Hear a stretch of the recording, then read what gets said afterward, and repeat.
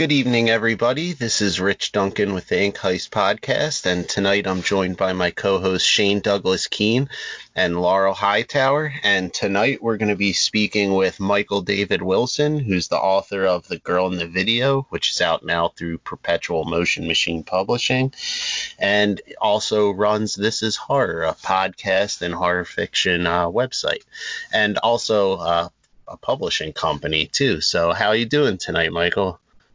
Yeah, I'm all good, thank you. This is exciting being here. I've been listening to Ink Heist, I guess, since day one, and it's been great to, watch you evolve into one of the most exciting horror fiction podcasts out there. So I'm delighted to now be a part of it.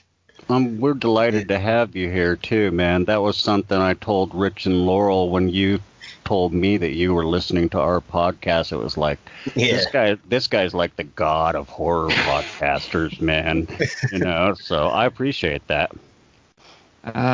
Thank you. Yeah, I've been doing it a while now. I guess it's over 7 years and 350 episodes. So, oh, wow. Yeah, I remember at the time when I started This Is Horror Podcast, I actually thought, oh, maybe I'm getting to the podcasting game a little bit late, because I know that some people had kind of started in 2009 and 2010, but now with retrospect, it's like, 2013 was actually pretty early to the podcast game. And remarkably, I think it's just growing and growing. So even for people listening, if they're wondering about starting a podcast now, it's like, definitely do it. I mean, this is a fast growing industry. There can be money in it. I mean, Joe Rogan just got a nearly $200 million deal, but don't see that and think, oh well, if Joe Rogan gets 200 million, maybe I can get 1 million. Unfortunately, he is the outlier. He's also done over 1,000 episodes, and sometimes he'll have a week where he'll put out 3 or 4 conversations, each of them 3 hours long. Also, he's Joe fucking Rogan and has a lot of money behind him. So. Yeah.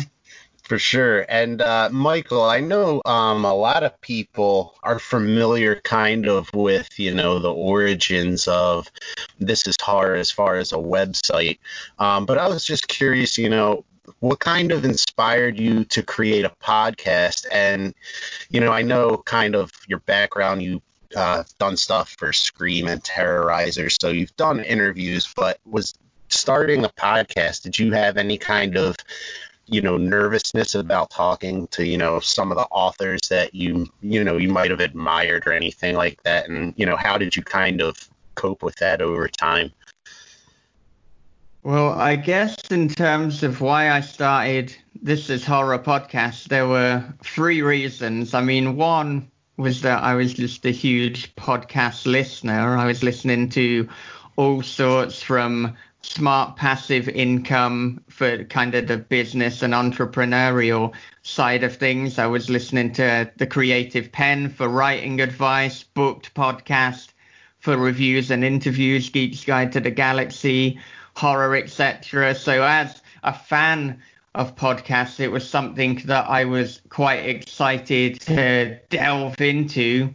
Also, it was a kind of fear-setting challenge in that I'd found that I was a little bit nervous in terms of public speaking, and I was like, well, what is a way that I could overcome this? And I thought, well, if I were to host some live horror fiction events, start a podcast, and become a teacher, I probably wouldn't be as intimidated by public speaking. Now, I'm not recommending this approach. And I mean, I do have some bizarre ways of confronting fears. It's a good job that I wasn't, particularly anxious about fighting an alligator. Not that I have, but that wasn't what was in my mind at the time. Because had that been the case, well, I'd probably be dead. Although if you were interviewing me and I was dead, that could be a boon as well. So well, it could be. Yeah, that would definitely increase our ratings. I'm sure about that. Yeah. I mean, I do imagine that you would be the first podcast to have spoken to someone who was actually dead, although maybe there have been podcasts that have had guests where people have appeared that they were dead, but that is a different story altogether. But in terms of go on, sorry. No. I was just gonna make a smart ass comment about it. It'd be a first if we were talking to someone killed by an alligator too. So. Yeah, and I'd imagine that would be more likely if it was an Australian guest, seeing as it seems that everything can fucking kill you in that country. I mean, right. When we've spoken with Alan Baxter, I mean, he's so used to that kind of thing. He habitually has fights with kangaroos. He has these massive spiders that just hang out in his living room. It's a war zone there, man.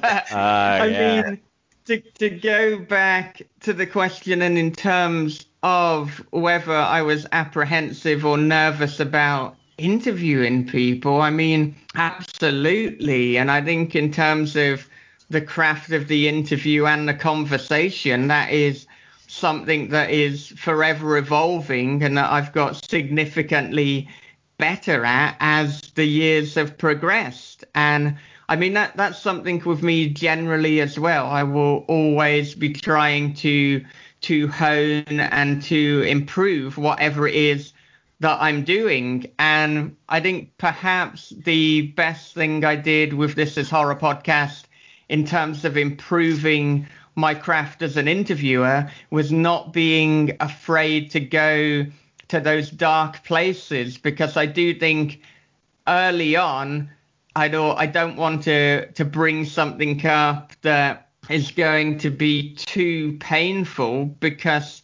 you know, like, I don't want to make my guest cry or make them uncomfortable. But I mean, if you've listened to the episode we did with Brian Keane, obviously making a guest cry is not something that I give a shit about anymore as that happened. But I do think that if you go to the pain point, that's where you get the most interesting conversations. And I think that to a high extent applies to writing as well. I mean, Dallas Mayer, Jack Ketchum used to talk about writing from the wound.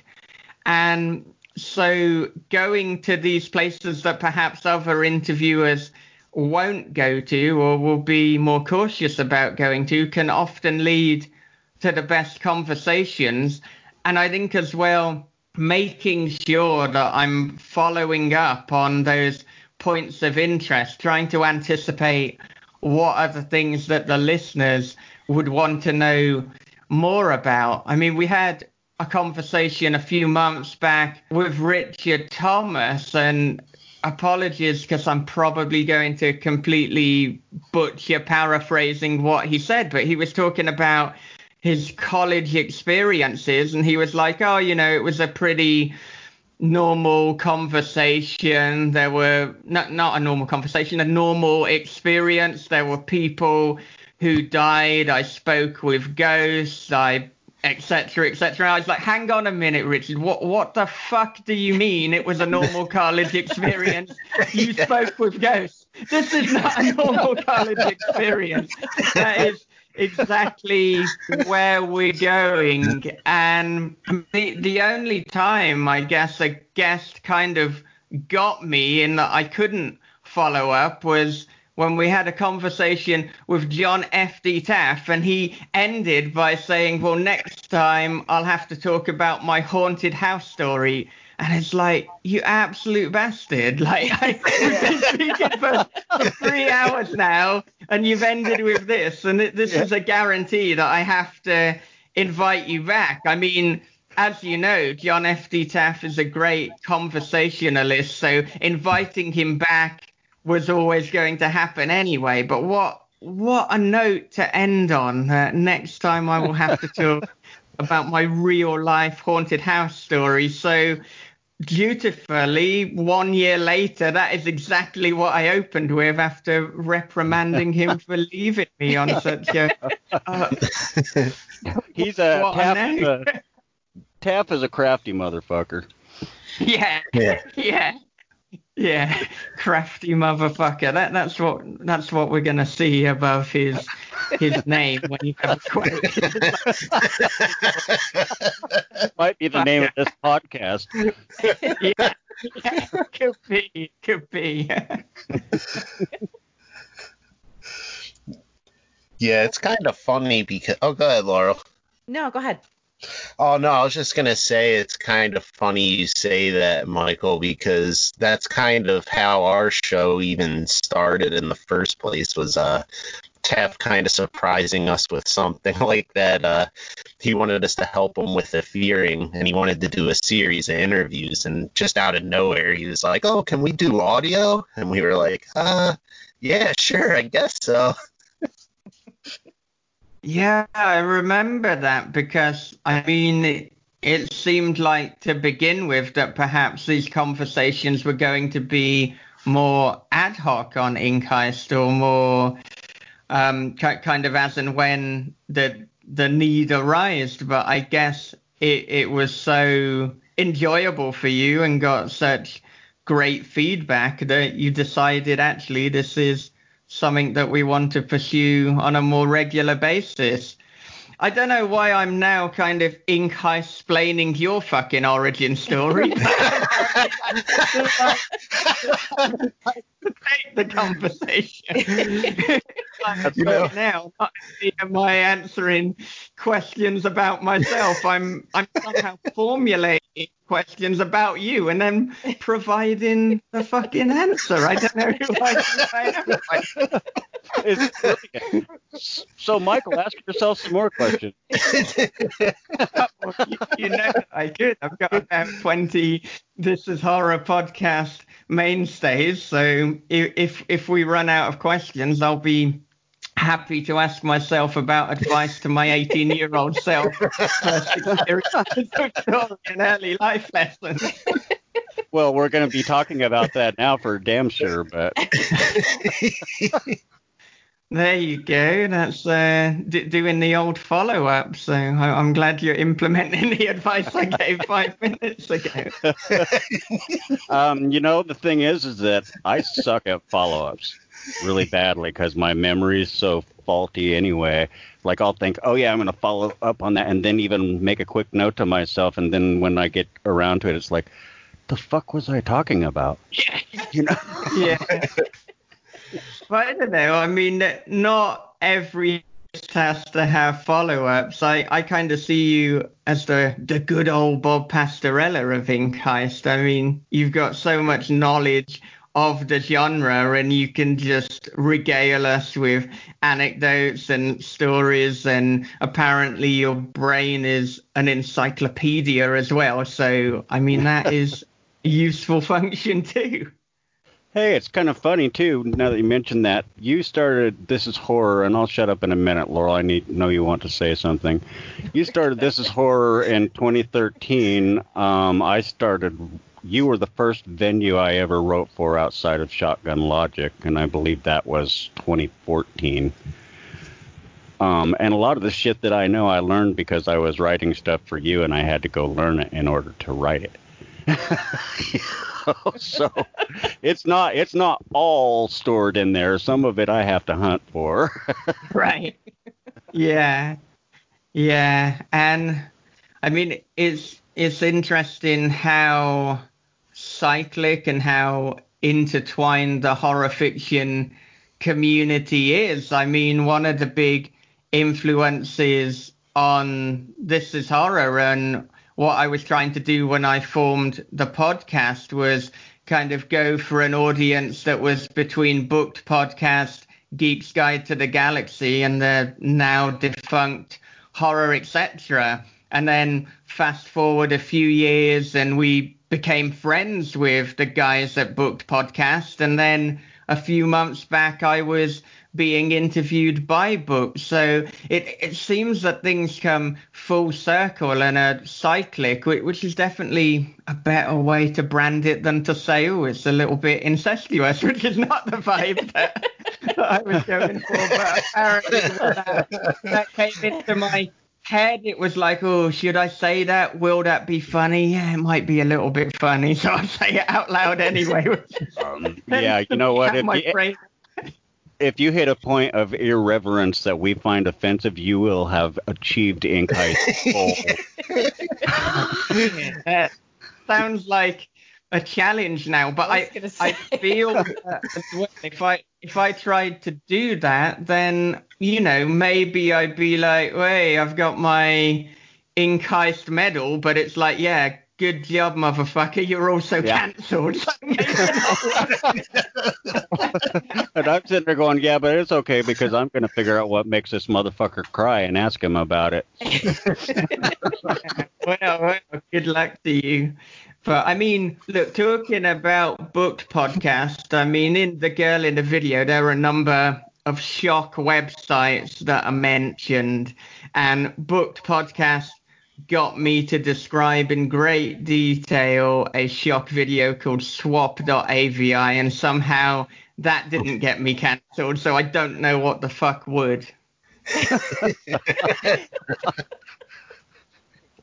But if it would, I mean, the Ink Heist medal would be worth it. So yeah, that's like when I did the CoronaCon thing when I moderated that panel, and she asked us not to swear, and I'm sitting there going, fuck, I can't swear, and Brian Keene said fuck, and that was all.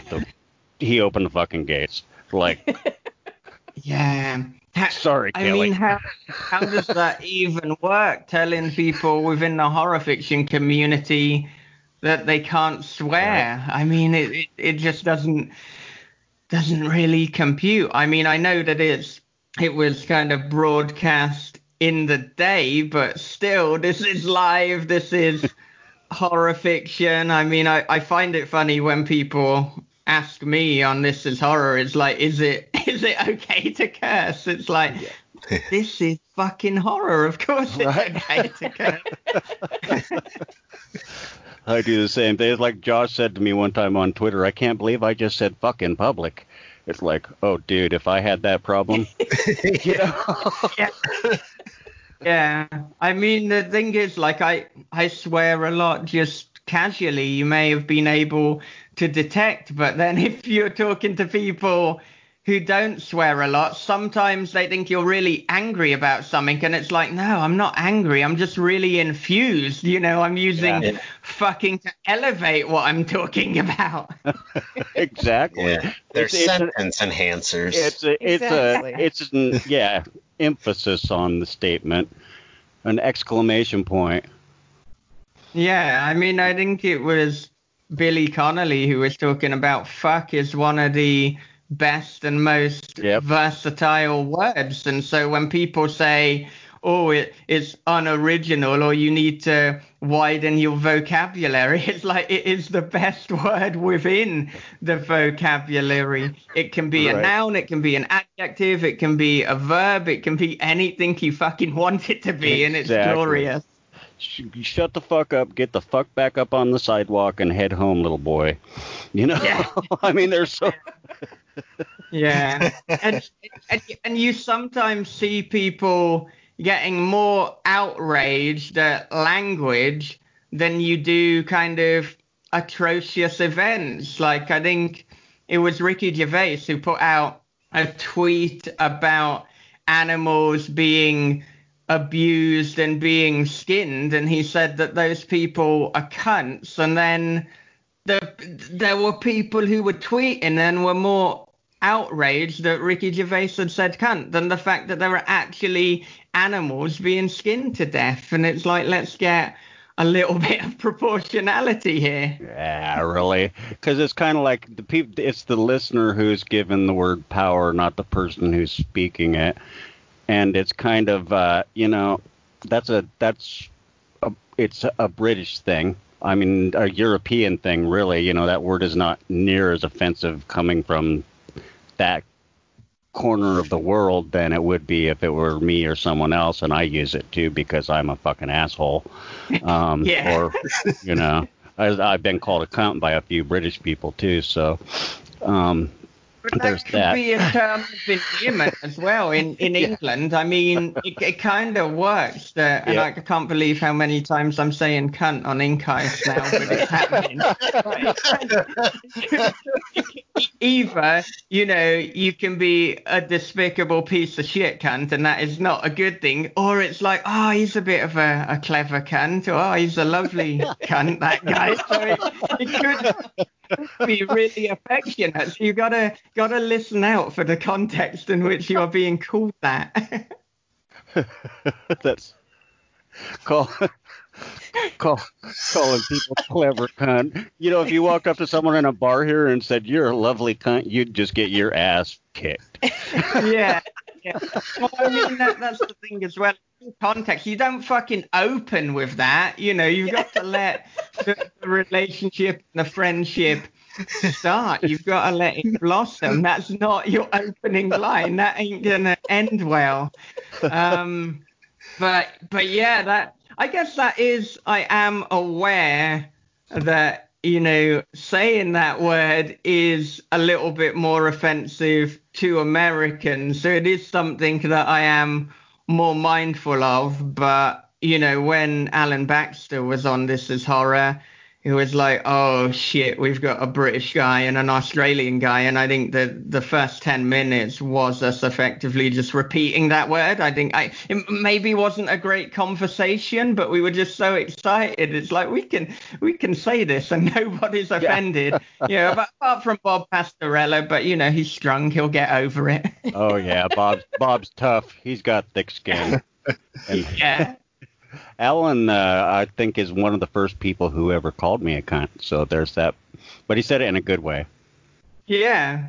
There you go. So it's a compliment. So. What's your cunt origin story, Shane? You don't want to hear that one. I think we do. Yeah. I think our listeners most certainly don't. I think a number of them will be up for it. I think Max Booth is certainly a fan of that. Although, you know, I'm not necessarily saying that what Max Booth endorses or encourages should mean that you absolutely base your life. It could be. Yeah. A lot of times he's tried to goad me into tweeting things that I'm like, I probably shouldn't do that, Max. Maybe the biggest discussion during the editorial process of the girl in the video was whether to make a character ejaculate at a certain moment. In the original manuscript, the character had not ejaculated, but Max was like, I really think it would add something if you just make it come. So we had a long back and forth over that. We then had an argument as to how to spell come, and I think Max was saying that you only use a U for either the noun or the verb, and I was like, I think we should use the U in either instance, and I don't know if that was a British American English of come debate or if that was just me and Max debate, but I think it's a personality thing, yeah, because I've always thought the U belonged there.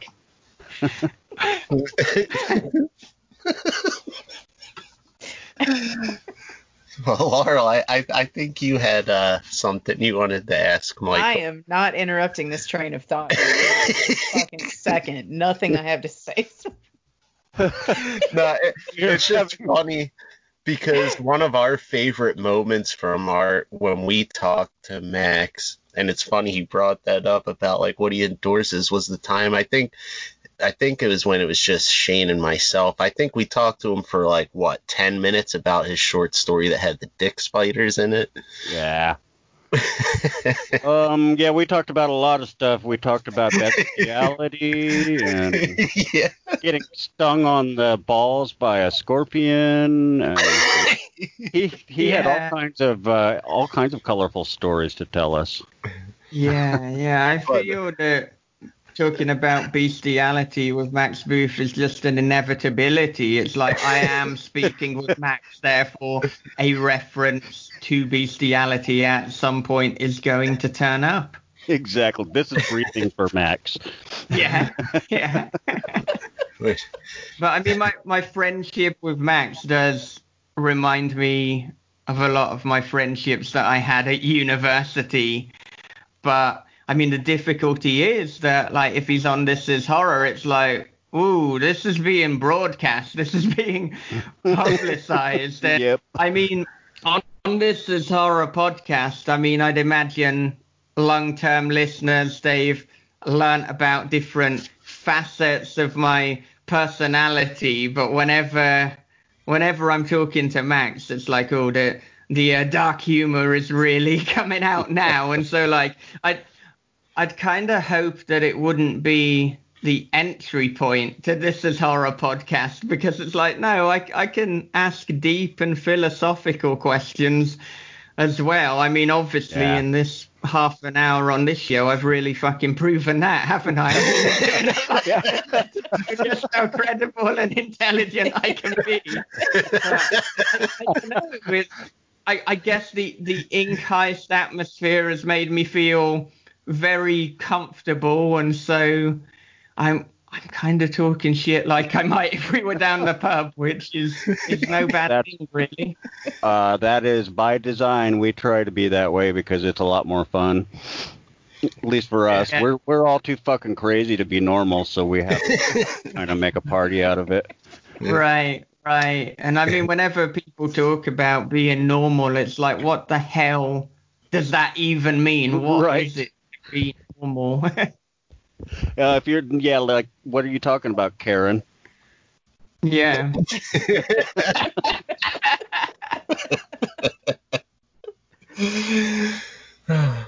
but yeah, it's kind of funny because I was gonna ask this a lot later, but since we were talking about Max, I'm assuming, did you meet him through the show and like recording This Is Hard podcast episodes, and just kind of how your relationship evolved, because he put out the girl in the video, and I think you guys are even working on a collaboration, and I can't be sure, but I want to say like he was talking about something with like a rooster or something, maybe. Nearly. It's called Wounded Duck. So there may be a duck I theme knew it within was the some novel. kind of bird. Yeah. Max Booth and a duck kind of scares me, man. There's a lot of duck references within that novel, and there's even a character watching a documentary. So look forward to that when that comes out. In terms of how my friendship and relationship with Max Booth began, so I read one of his columns on Lit Reactor. I think it was when he was promoting a book in maybe 2013 or 2014. I think that the title was How to Successfully Kidnap Strangers. It was something along those lines anyway. And I thought, wow, this seems like an interesting dude with a similar sense of humor to me. I want to learn more about him. So I reached out to him and got him on the podcast, and then I found that we really did click very well indeed. We started, I think, like probably a few minutes into our conversation, we started making very inappropriate jokes, and then almost started to outdo one another, and we were playing chicken, but no one was really stopping. And then we decided, okay, we can definitely be friends. We spoke on the podcast, got on just as well there, and then pretty quickly, he was one of my best friends in the genre. So this is a beautiful love story, I guess, in many respects, with two weird guys and their blossoming friendship. And in terms specifically of how the girl in the video came about, so Max Booth was putting together the Lost Films anthology, and I thought I want to be part of this. And it was also when I was doing the one story per week challenge in 2017, where, as per the name, I was trying to write one story every single week for the entire year. And so I started drafting up some ideas that may be good for inclusion in Lost Films, and then pretty quickly realized that this was going to be a lot longer than a short story. So I said to Max, what is the maximum word count for this anthology? And he said, well, how long is the story you're working on? And I said, well, it's looking like it might be at least 20,000 words. And then he said, yeah, that's obviously far too fucking long for an anthology. And so I thought, okay, well, that's the end of that. But he said, send it to me anyway. So I did. And then, much to my delight, he wanted to publish it as a standalone. And so that is exactly what happened. We went back and forth with the editing, as you would expect. I mean, what kind of a fucking editor wouldn't? And by the end of it, it was around 25,000 words, and that is the form in which you're seeing it today. So, I mean, this is far better than if it had been a story in an anthology. I mean, it is a standalone book. It has my name on the front cover, and not because I'm providing a quote, but because I actually wrote the fucking thing. So I'm delighted with how that has turned out. And then, I mean, the reaction and response to it has been overwhelmingly positive. I mean, of course, you're going to get some negative reviews. That is the fucking nature of anything. If you put something out, there are going to be some people who don't like it. Hopefully there are going to be some people that do like it or even love it. And I've been very grateful for that. And I've also got people who are interested in making it into a film. So for this to have started out as a submission to an anthology, it's not really done too badly. That's awesome. And that's, yeah, because I've been looking at the reviews and I saw, Page and Parlor did a little shout out. It's really just got a ton of reviews and so much positive to it. That's excellent. Yeah. And I mean, to have got some advanced praise from the likes of Josh Malaman, Alan Seward Baxter, and David Moody. I mean, you couldn't ask for much better than that. And then I've subsequently had very favorable reviews in Cemetery Dance from Sadie Hartman, Mother Horror. And then when I was on the horror show with Brian Keane basically gave me an impromptu blurb. So to get someone like Brian to praise it as well. I mean, in a way, I think when you've written a story and Brian Keane has read it, there's a little bit of nerves there, because it's like, yeah, he won't be afraid to call it out if he doesn't think it's good. I mean, hopefully he wouldn't invite me onto the show and be like, so the girl in the video has a bit of fucking shit, wasn't it? I mean, that wouldn't be a great podcast conversation, but even so, to know that he has read it. I mean, he's not a guy who's known for mincing his words or being particularly mild-mannered about anything. Yeah, no, he's not. But, in a way that's refreshing, because most people are more than willing to put on a false face, so. Yeah. And I mean, what's the point? I mean, if you're authentic, if you're not authentic, why do anything? I mean, it can be difficult when you're reviewing and you're and when you're kind of networking and chatting with different people. I mean, in a way, that is why I kind of branched out from originally with This Is Horror Podcast, we'd throw some reviews in there, and now we're just an interview or a conversation show.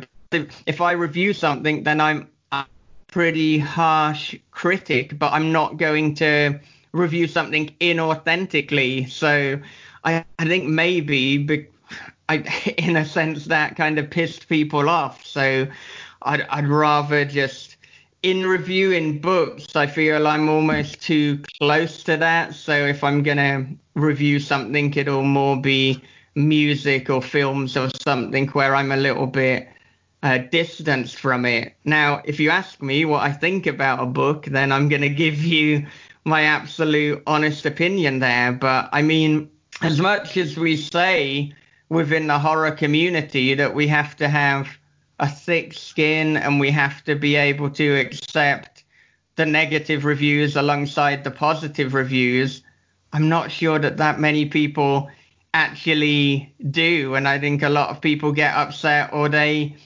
take it personally. Now, I mean, obviously there are exceptions. Like there's been a few short stories of Joseph DeLacy's that I publicly reviewed, and I said, actually, this completely didn't work for me. And Joseph DeLacy remained a very good friend. And that's how you do it. It's like, it's not a fucking negative review of the person. It's literally a negative review of the work. And just because I don't like something, it doesn't mean that it isn't good or that it doesn't work for someone else. I mean, these are reviews. These are subjective opinions. There is no absolute.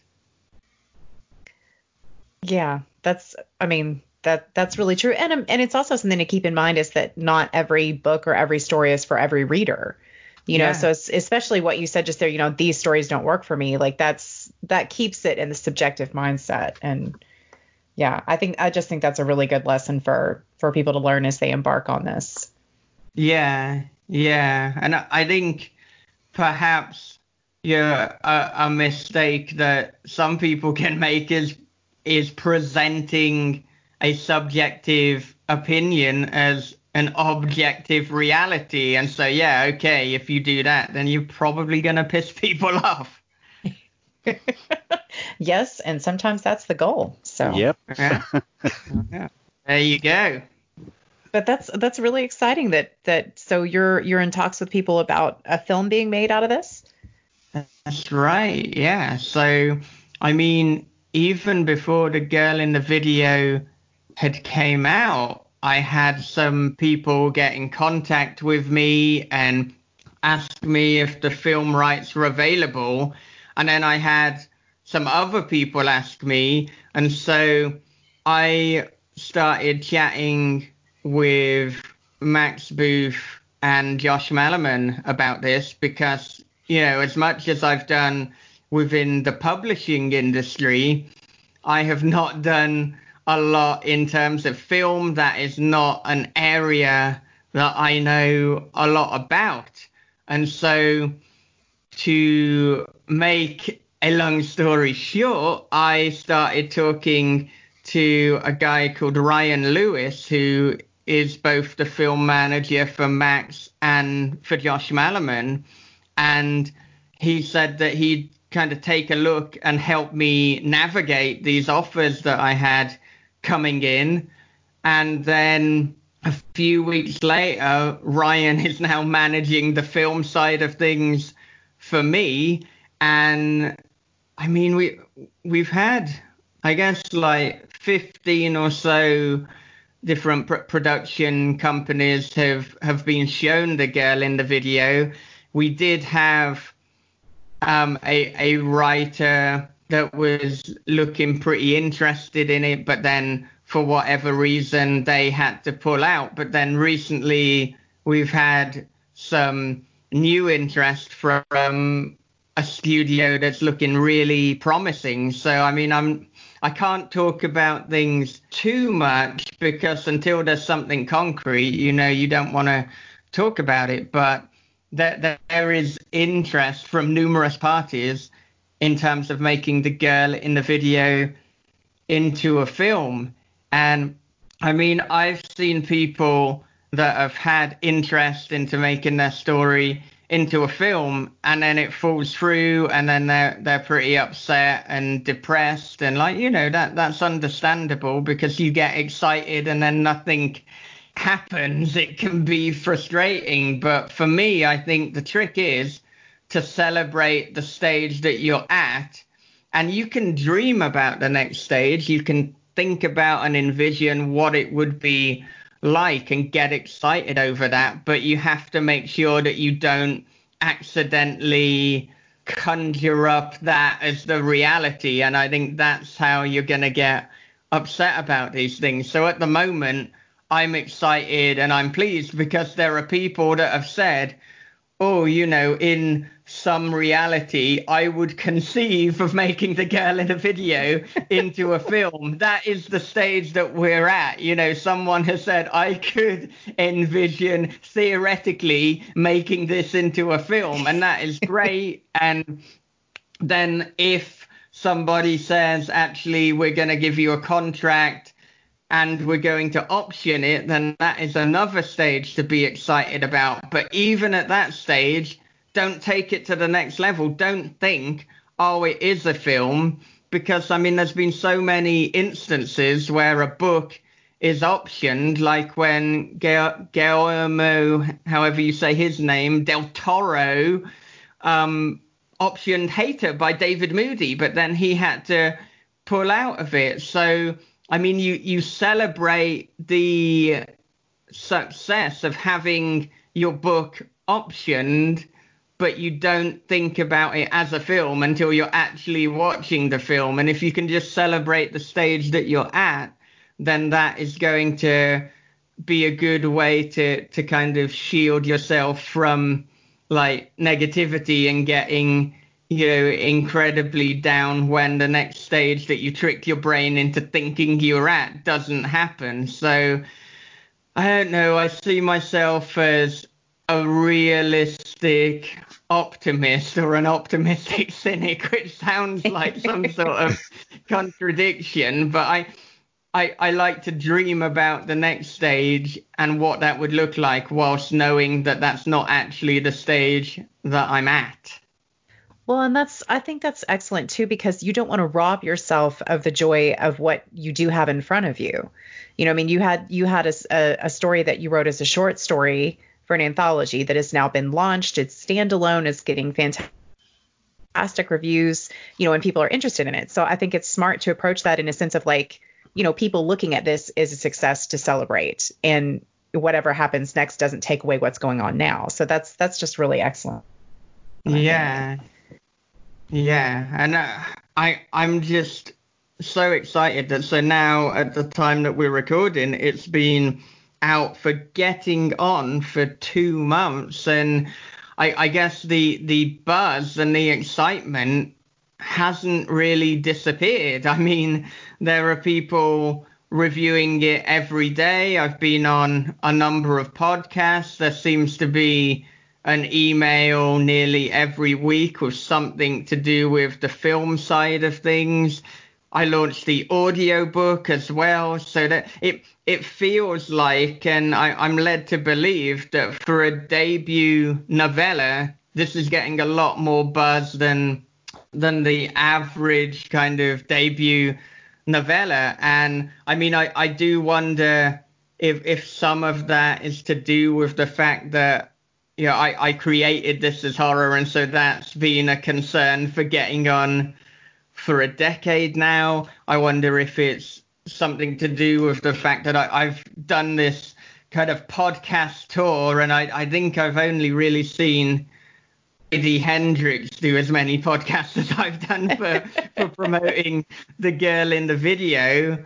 And then, I mean, I guess another factor could also be getting the book in the hands of people at Instagram. So there are a lot of photos of it, and probably it's just a combination of all of these efforts. And I mean, maybe there's a little bit of luck as well. Maybe this is something that is resonating at this particular time. And I mean, of course, launching it in the middle of a global pandemic is not exactly a great thing to do. And it certainly wouldn't be a great thing if it was for the big five, because they're getting the bulk of their sales from traditional bookshops. But perhaps for someone launching it via a small press or an independent publisher, it's actually a good time to do it, especially when the vast majority of promotional efforts are online. And because people are online all the time, that they're perhaps going to see it more. So I'm not saying that, I'm glad that there's a global pandemic. I'm not, but it may have worked out in my favor for the Girl in the Video launch.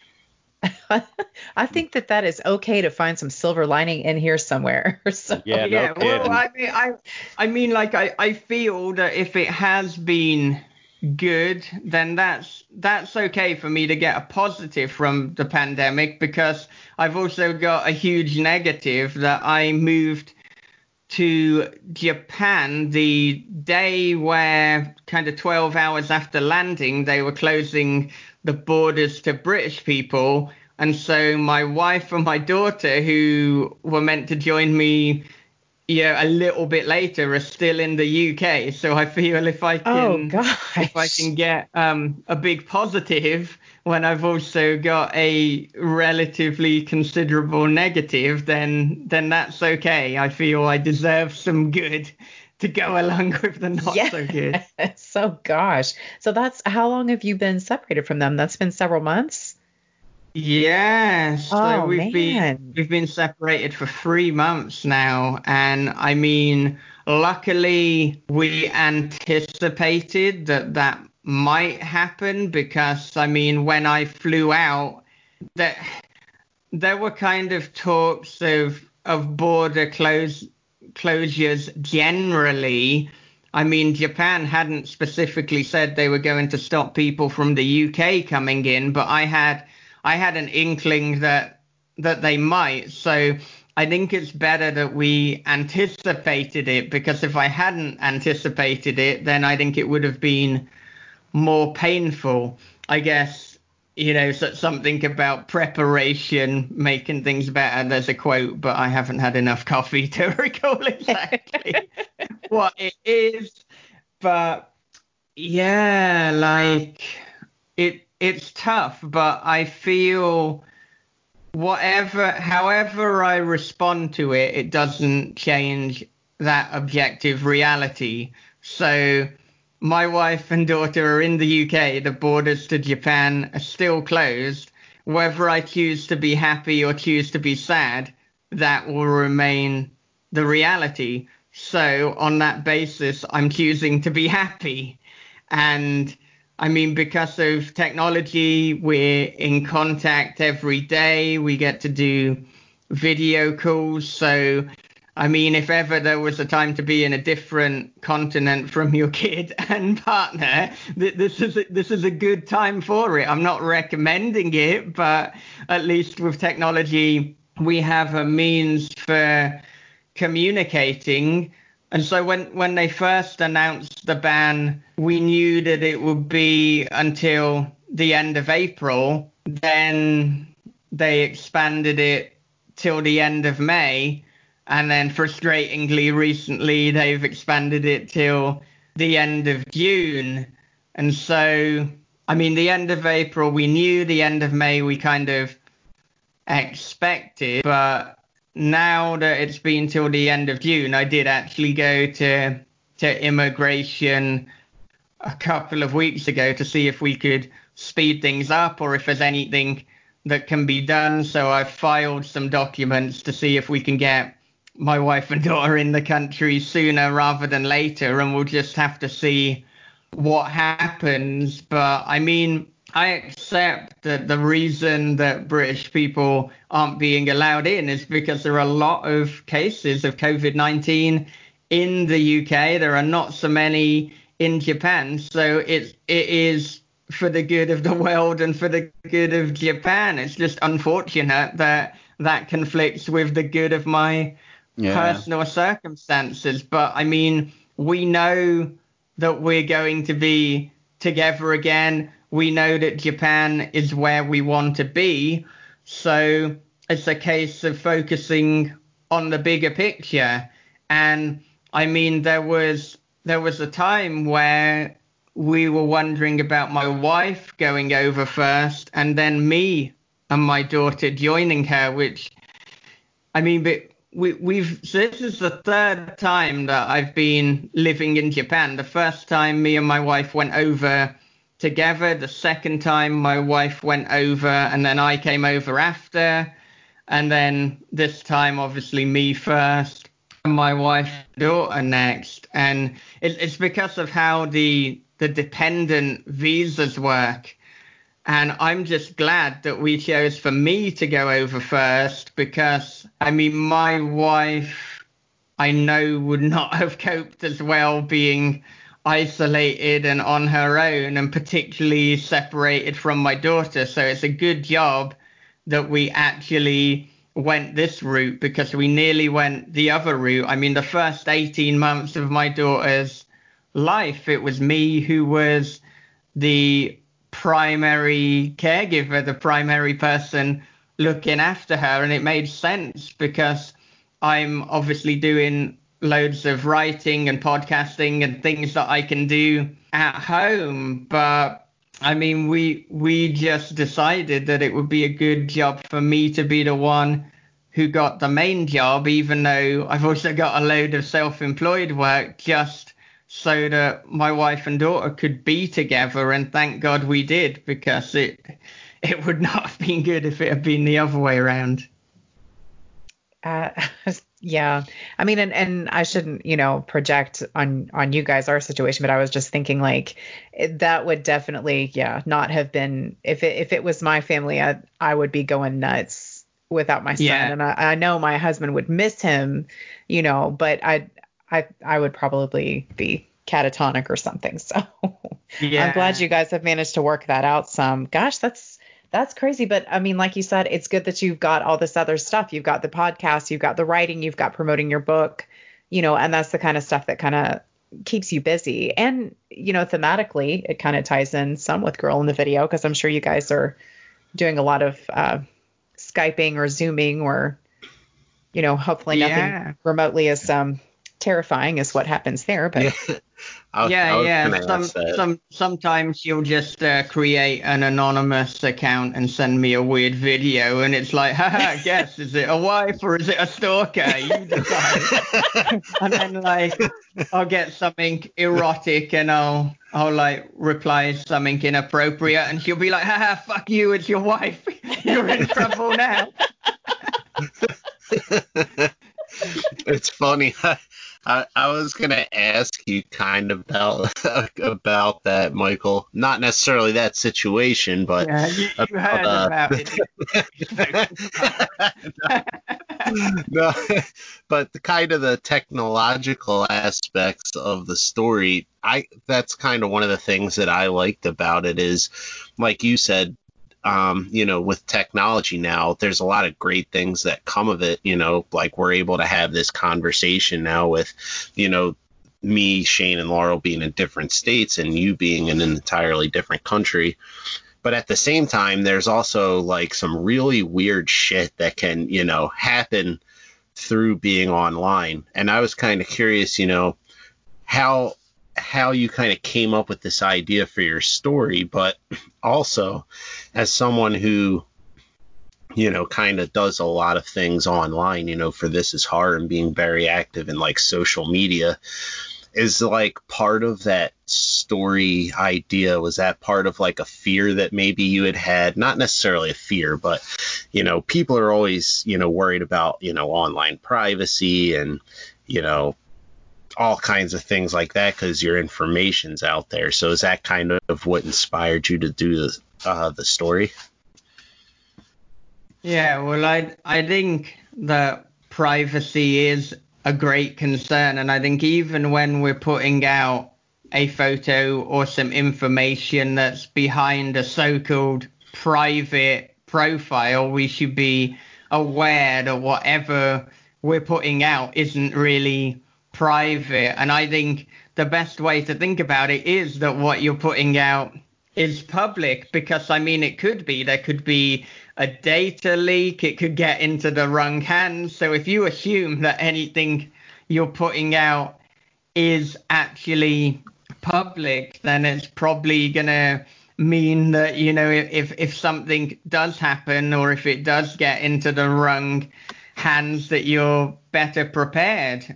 So I mean, technology has been a huge part of my life. It's been a great force for good. I mean, This Is Horror and the podcast couldn't exist in the form that it does without it. I mean, without technology, I guess it would have been a physical magazine that would have probably mostly been distributed to people within the UK, and so the reach would just be far narrower.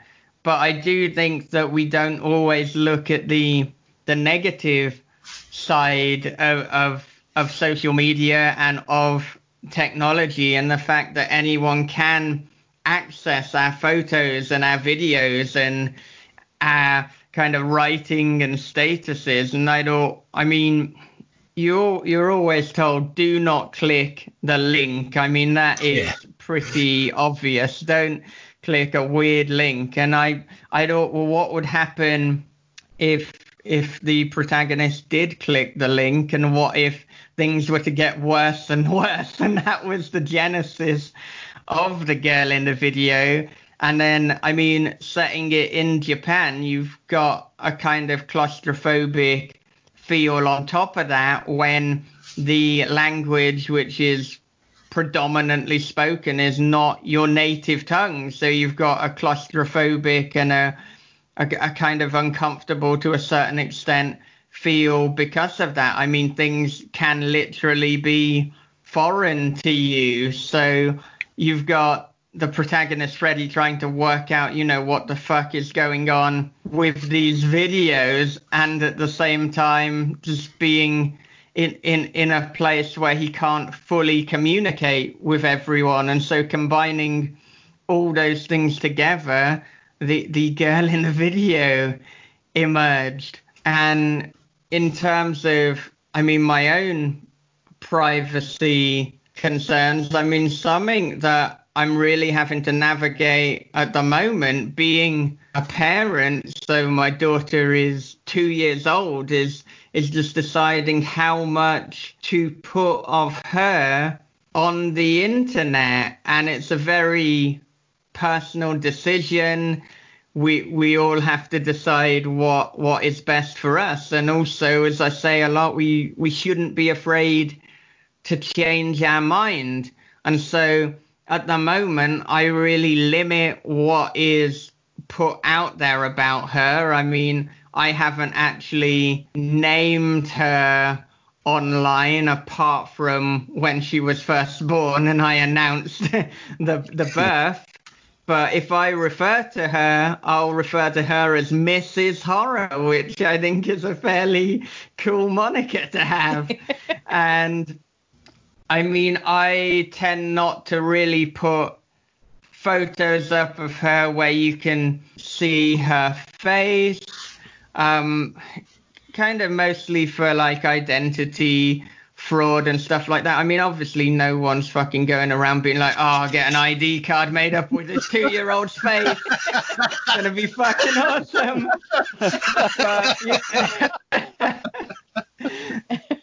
there are kind of concerns in that wheelhouse. And I mean, it's probably a little bit over the top, but I'd rather be over the top than kind of complacent. And I mean, my wife puts up a few more photos of my daughter than I do, but also in her private profile is a little bit more private than mine, because if I'm using things like Facebook, I'm not only using it for friends, but I'm using it to network. so it is more of a public place. Whereas, I mean, for my wife as a teacher, there's not like so much networking. It's like, oh, let's connect with a teacher in America, or Canada, let's talk and get that going. It's not really as essential to your job as it is as a writer and a publisher. But I mean, I kind of feel as well that it's not up to me to decide whether my daughter wants an online presence. That is for her to decide. Of course, later when she's older, I'll have to navigate the question, well, okay, at what age can she decide that? I don't know the answer yet, but I'm more, when I'm doing something, a just in time rather than a just in case person, because I have too many fucking things to do to be a just in case person. So we will decide nearer the time at what age she can decide as to whether she wants an internet presence. But I can tell you that the answer is not at 2 years old, so that's what we're working with. Let's see if it's 3 years old. That hasn't happened yet. Like, could you ask me that question again when she's 18? Yeah. I've got 2 daughters, so I feel that intensely. It's like they're both in their 20s now, and if I could control it, they still wouldn't have fucking social media accounts. Yeah. I guess it's harder to enforce it, you know, if you do it as 24 or something, and like, it's like, surprise, motherfucker, I just hacked into your account and now you don't have one because daddy decided you're not allowed one. Yeah, that's weird. Don't do that. Don't do that. Yeah. 25 years old, my dad won't let me go on Twitter.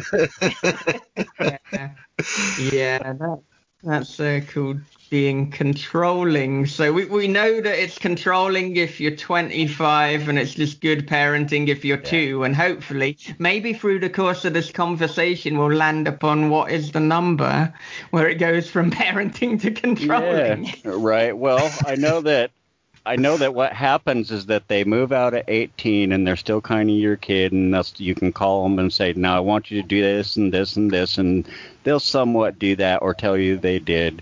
And then they'll hit about 24 and it becomes really controlling because they're fucking controlling you. That's what your daughters do, bro.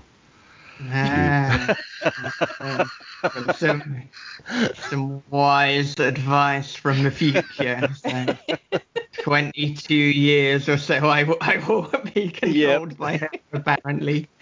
It is difficult to say no to your daughters. I was going to say, mine's just 2, and I'm controlled by him. I'm not waiting another 22 years on those. Right. Yeah. I just think I'm too fucking stubborn, but then maybe my daughter is pretty stubborn as well. She's certainly, because like I was looking after her for the first 18 months of her life, got a few traits from me. I think it's actually made it a little bit harder for my wife to look after her because of certain traits that she may have been exhibiting because of me. And as some long-term listeners of This Is Horror podcast may know, I am a pro wrestling fan, and I think she's picked up on that a little bit. So sometimes, you know, some of her toys, it's like, wait a minute, there's a chair shot. So I'm not sure that that's ideal for my wife, but yeah, fuck it. I'm in Japan at the moment. That's the way it goes. Mine, I know. I was the first word all 3 of my children learned was fuck. So, you know, and I'm pretty sure that was my ex-wife's fault, but she blamed me for it. Yeah, I think Alan Baxter said the same. Not that your ex-wife, like, no, nothing's weird's going on. You don't have to confront Alan about that. But I think that was one of his first words. Listen, Baxter, what the fuck is wrong with you, dude? I could have told you some things first. Oh, God. I forget who it was. I think maybe it was the Staring Into the Abyss guys asked if you had increased my cursing, and I was like, no, that's not how that went. No, that is not how that went. He just felt more enabled when Laurel showed up at the party.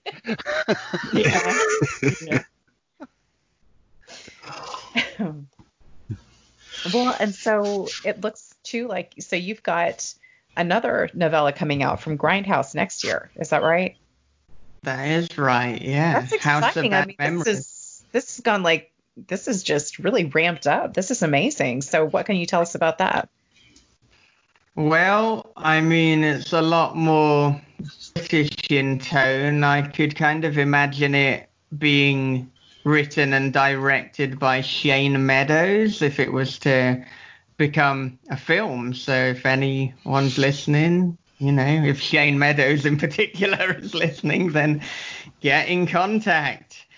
But I mean, I've described it as The Wicker Man meets Kill List meets Peep Show. So there's a little bit of an English reference, and of course there's This Is England as well. I mean, it's fairly bleak. It's about a guy whose kind of stepfather has passed away, and then he has to go back to his old hometown, which conjures up a load of bad memories. I mean, it's not a place that he's particularly fond of.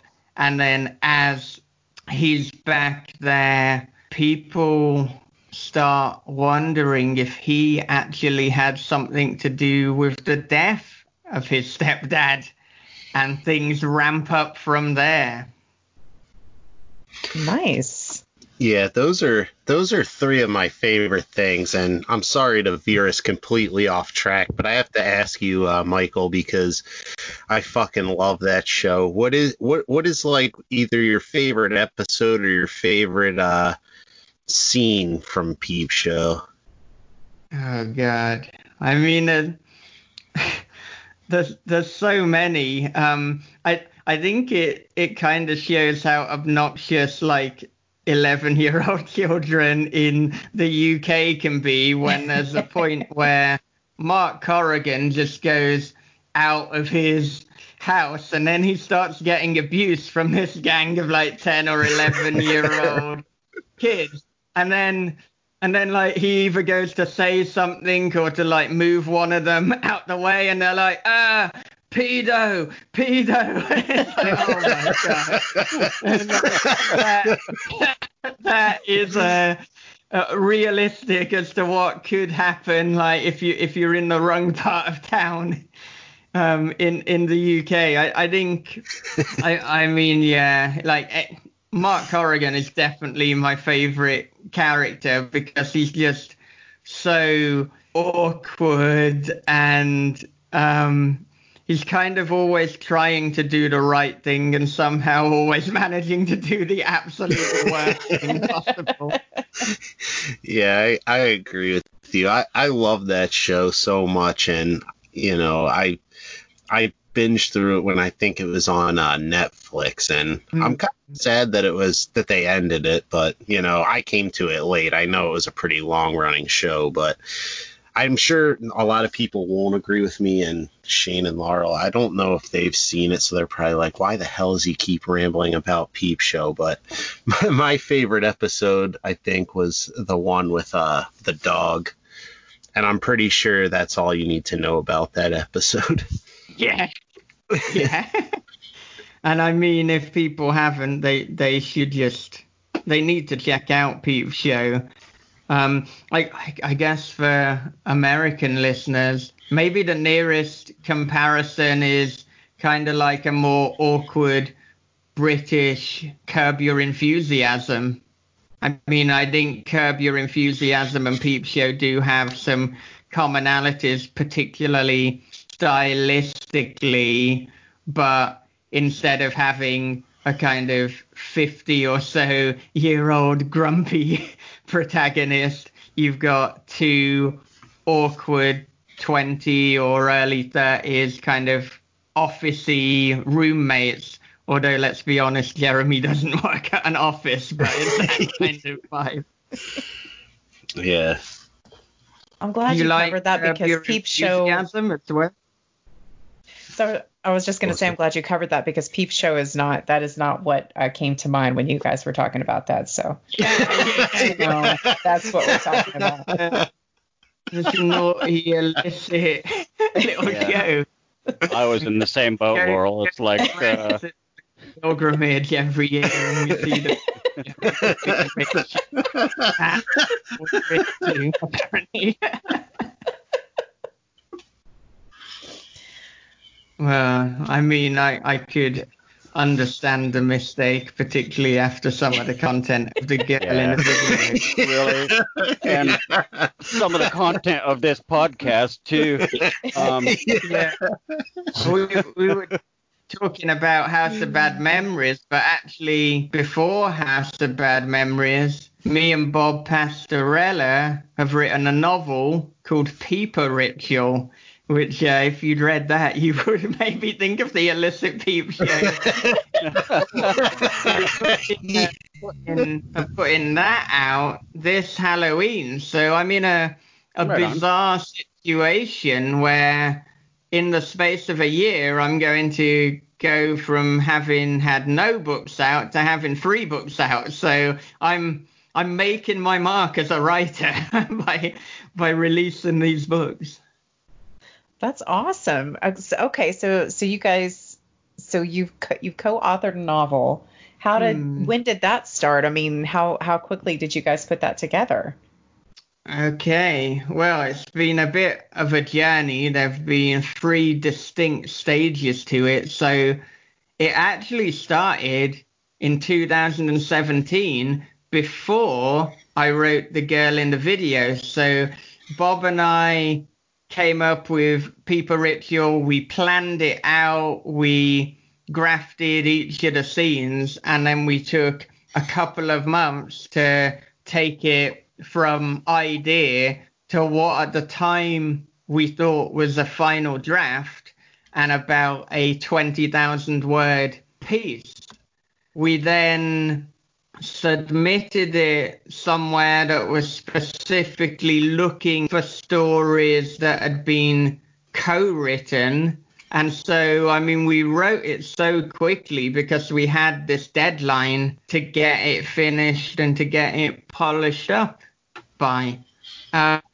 Unfortunately, or perhaps fortunately, now looking at the trajectory it has taken, that didn't make the cut for that particular call out. But I mean, we enjoyed the story. We were confident in it. So we thought, let's continue. And I guess because Bob and I have been writing so many other things, Peeper Ritual is something we come back to, and then we'll have like a burst of creative energy for 2 or 3 months. So after that rejection, we showed it to some more beta readers. We implemented some feedback, and then it kind of reached its second stage where we got rid of one of the characters that we didn't think was particularly serving the story. We introduced another 2 new characters, and then it was a 29,000 word novella. But there was always something that wasn't quite working, and it was to do with the final 25%. It just went from being relatively fast pace to just insane pace, and it's like we've almost ran towards the finish line. We need to slow it down a little bit.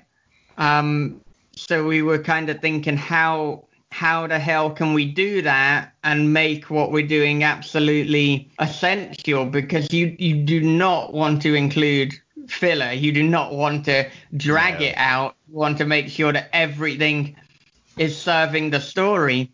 A few months back, we sent the 29,000 word novella to Lisa Quigley and Mackenzie Kira to beta read it. So they're the ladies of the Fright. People might have listened to their podcast. And they confirmed what I'd been thinking all along, that, you know, this final 25% was just too quick. I mean, they loved the novella, but they could just sense it could be even better.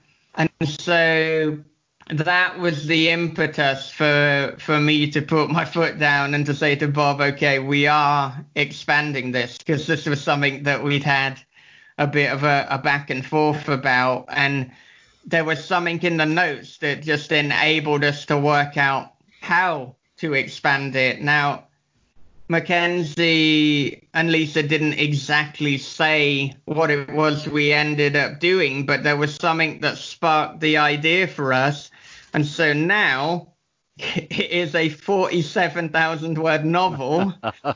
It for me, it just works. And this is, I really, really hope, the final form, because we have now been working on it on and off for 3 years. And I feel the happiest I've ever felt with it.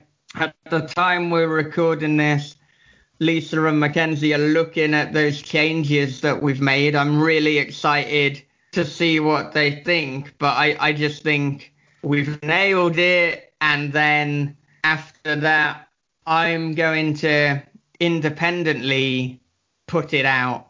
Now, of course, we could submit to publishers, but I would like to independently put it out. I've got a lot of experience through doing that with This Is Horror. And I mean, I'm a fan of the hybrid publishing model that you see people like Chuck Wendig and Anya Alborn and David Moody and Adam Neville follow, where they've got a number of independently self-published pieces, and they've also got a number of traditionally published pieces. And when I'm submitting somewhere, I only want to submit to a publisher that I think can do a better job than I can do on my own. And unfortunately, because of all the things I've done with This Is Horror, that's set the bar a little higher than it might for some people. But I mean, particularly with the girl in the video, having an endorsement and having a publisher say this is good enough to put out in the world was important, particularly for the first book that I'm putting out. And also, I mean, just working with Max Booth and Laurie Michelle, I mean, it has lightened the load in terms of things that I would have to do on my own. And it's been a hugely successful collaboration. And I think that is what it is when you're working with a publisher, particularly with a good publisher. It is a collaboration. And so that is a positive experience. I would certainly consider working with Perpetual Motion Machine Publishing again, but I want to now have some kind of evidence and a comparison point by putting something out independently. And I mean, funnily enough, I'll actually be using Max Booth as the freelance editor. So it's going to be quite similar. It's going to be putting out via PMMP anyway. And I'm hopefully using Piper for the cover art, but I'm using people who I've worked with before and who I trust. And so why not go with a formula that works? So at the moment, we are looking to put Piper Ritual out around Halloween of this year. Perfect. I can't wait to see that one, read that one. But you mentioned three ladies. I want to just say something real quick about in your past answers here. And one was Lisa and Mackenzie. Ladies of the Fright rock. If you don't listen to them, do listen to them. My favorite podcast beyond this one and This Is Horror. And yes, I just kissed my guest's ass, so just leave me alone now. And the other one was Lori Michelle. If you ever need layout work done when it comes to your books, Lori Michelle is the person you're looking for, always. Yeah, and the thing is that Lori Michelle has probably done layout for far more books than you realize. She has worked with so many independent publishers. In fact, I bet if you were to grab, let's say, 5 independently published books from your bookshelf, you're probably going to find that at least a couple of them have actually had the layout done by Lori Michelle. Guaranteed. Yep. Yeah, I mean, she's quite an unsung hero within the genre, and more people should be singing about her. Now, I'm not a very good singer, but for anyone who is and you're listening, if you want to come up with a song about Lori Michelle, then please do. You can tweet us. You can tweet at Wilson the Writer. You can tweet at Inkheist. Is that even your Twitter handle? I mean, you can tweet it anyway. Even if, good, it will even get to you.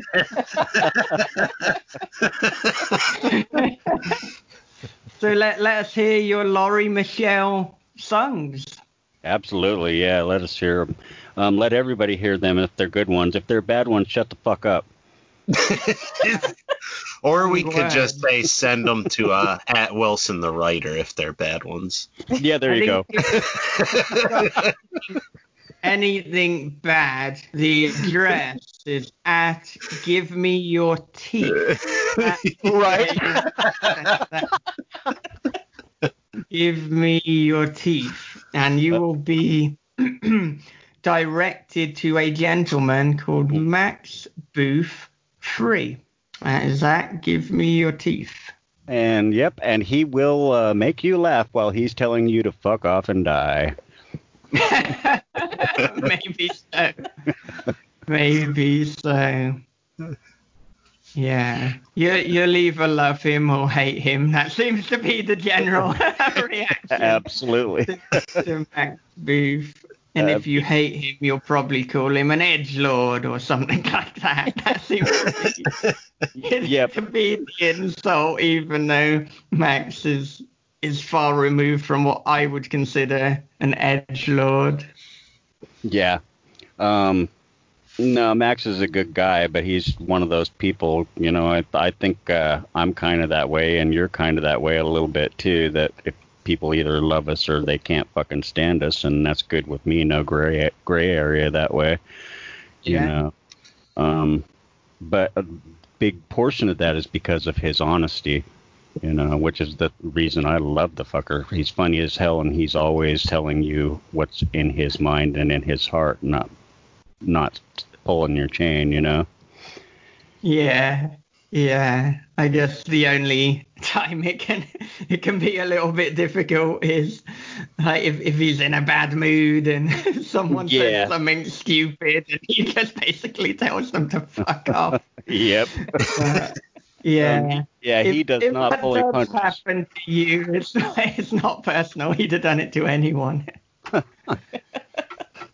One of the other guys I write for, that's how our relationship started. Is he pissed me off and I publicly fucking eviscerated him, and he contacted me and talked to me about it and then said, "Hey, want to write for me?" All right. Well, I think it's time for me to go into This Is Horror podcast interviewer mode. Let's unpack that a little bit. So who is this person and what happened? That is absolutely not going to happen as far as who this is. You want to just give us the initials then? It had something to do with when I first started reviewing, and I didn't quite understand how ARCs worked, but had reached out. And, you know, he'll know who I'm talking about if he listens to this, which I don't think he does. But I reached out to him, and I got told just kind of very bluntly no, I felt. And not, you know, it didn't feel like it was kind. It felt condescending, and I just said so, you know, like I do. My mouth reacts far, far, far sooner than my brain tells it to. Yeah, he pissed me off. I told him to fuck off. He emailed me, told me to fuck off. We talked about it, and then he asked me to write for him. So hey, made some money out of that little shit show. So so is the take-home lesson that if people want to write for someone, what they should maybe do is tweet the publication with the words fuck and off.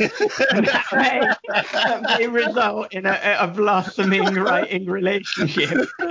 Absolutely. If you want to write for someone, fucking eviscerate them, man. They're going to publish you for sure. Okay. So I'm just going to go to the New York Times Twitter now. Tweet fuck off. Hey, you motherfuckers. Yeah. Oh, I'm really not that irreverent, but close.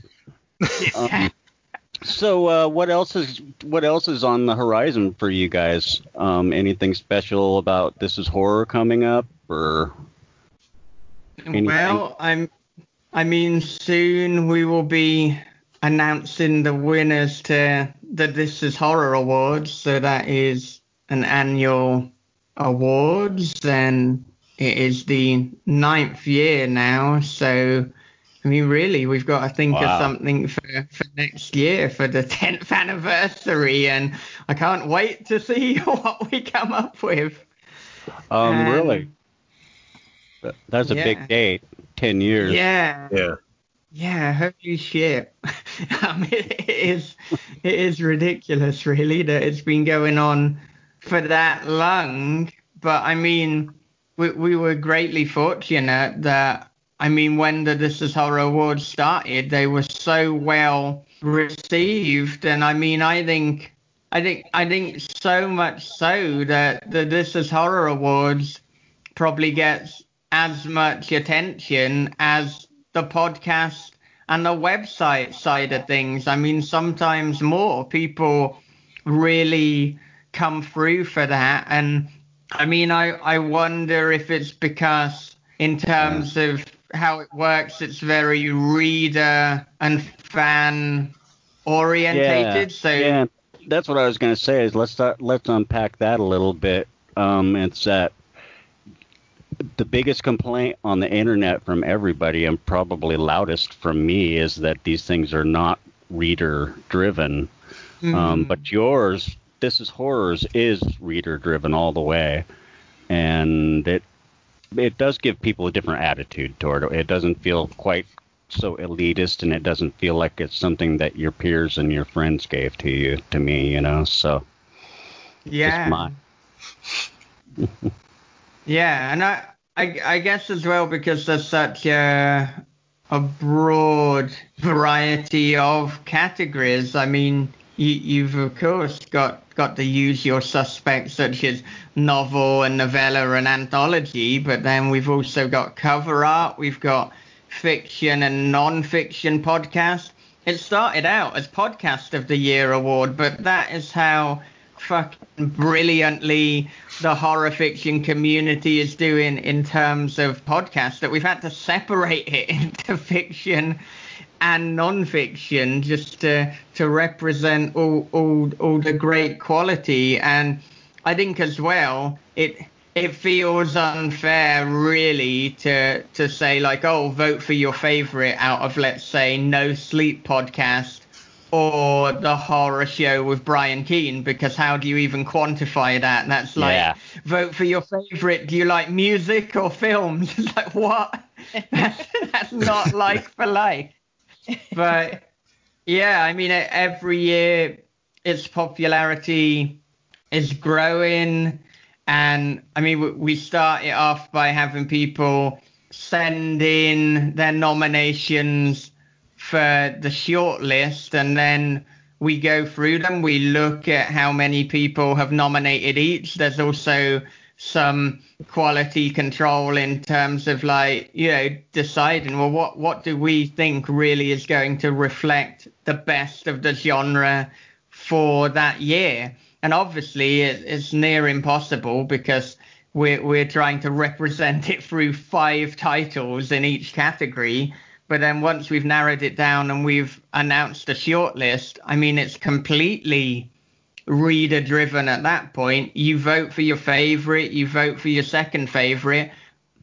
The one with the most votes win, so that there's no, my favorite isn't necessarily going to win. There's no kind of interference or bias there. It's completely up to the readers. And I mean, every year we have people commenting on how much they love the shortlist, how difficult each category is for them to choose a winner. And, you know, good, because that's what we want. We want to almost present you with this impossible conundrum where you've got 5 in each category that could absolutely walk away winning it. And that's a testament to the horror genre. And we've said it before, we'll say it again. Horror fiction is in a golden age right now. It absolutely is. That's what I was thinking when you were talking about all those categories and how hard it is for everybody to pick. I mean, it's like, I'm sure if if your work is up for that, it's maybe a different feeling, but as a reader, it's like, it's fantastic that there's so much, heavy competition in every one of those categories. Yeah, and this year was maybe the most difficult to come up with the shortlist, because it's not an exaggeration to say that there were 10 in each category that could have made that shortlist. So it was so difficult to narrow it down to 5. And I mean, we did even wonder whether to go with more this year, but I think if you keep it to 5, then it just makes it so tight and so prestigious as well. I mean, in many ways, if you've made it to the shortlist, you've already won. And I think that's why you'll see people, if they've won the award, they'll talk about it. We've even had people put like This Is Horror Award winner on the cover of their book.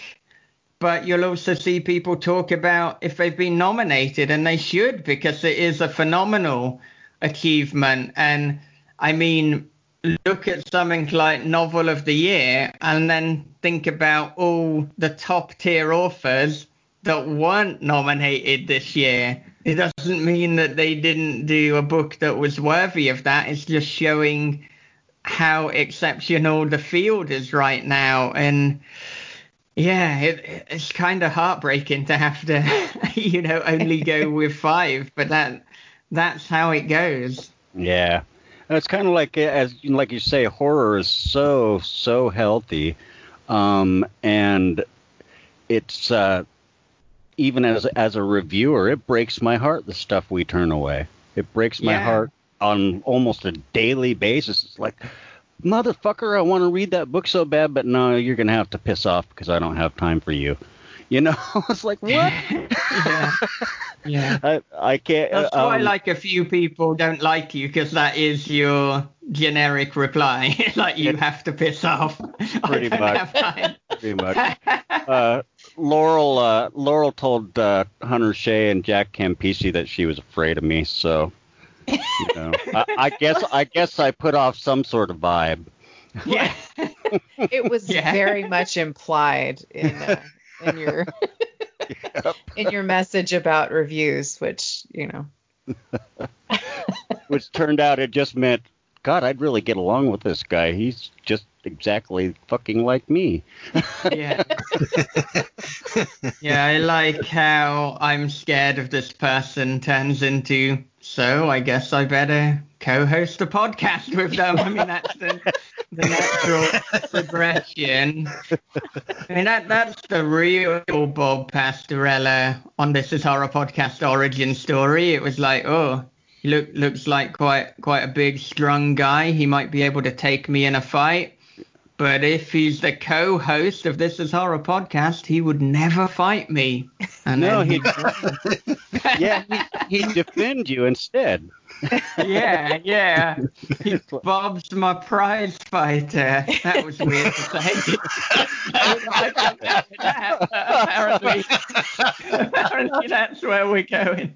Bob, you're going to love this episode, man. I can't wait to tell you. Yeah. We should put that right in the show notes for him. Yeah. Is that gonna be like part of the title of this episode? Yeah. It's like Michael on dropping C-bombs, the girl in the video, and how Bob Pastorella is his prize fighter. Yeah, I need to put Bob's profile on a picture of a boxer and use that as the show graph. Yeah. I don't know. Since I mentioned pro wrestling earlier, if you're familiar, you could just put Bob's face on Brock Lesnar and my face on Paul Heyman. I'm kind of like the advocate getting Bob to fight different people, and he just like goes and destroys them.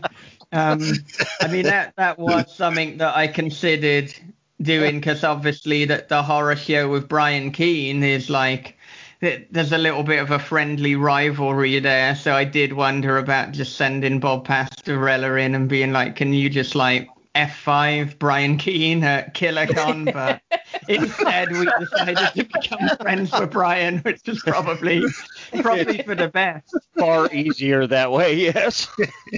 Yeah. Bob was a good choice. Yeah. And you asked about the future of This Is Horror and what we've got coming up. I mean, we've got a number of different authors who are lined up. And if you want to talk about prize fighters, we've got Raph James White coming on. So, oh, man. That's what we do. We basically interview people that we think could help us if we're in a violent altercation. Or friends with them. Max Booth we didn't interview because of his physical prowess, but we did think he could either outwit or possibly just scare anyone who attacks us. So that was also a valid move. But yeah, we've got Raph James White, we've got John Horner Jacobs. We've got next year we're chatting with Eden Royce to coincide with the release of her novel. We've got so many people coming up. I was gonna say it's a bit weird you put me on the spot. I put me on the fucking spot. I started listing them. Sarah Pinbread, Gemma Amor. So plenty of reasons to listen to This Is Horror podcast. And obviously there's a little bit of crossover. We will sometimes speak to the same people. But what I love is that when that happens, I mean, they're completely different conversations. I mean, we spoke with Todd Kiesling. You spoke with Todd Kiesling. Well, I can tell you, even though it hasn't aired, our conversation was nothing like your conversation with him. It did not start with the premise of, let's get fucking drunk and ring Todd Kiesling. Right. We actually did that.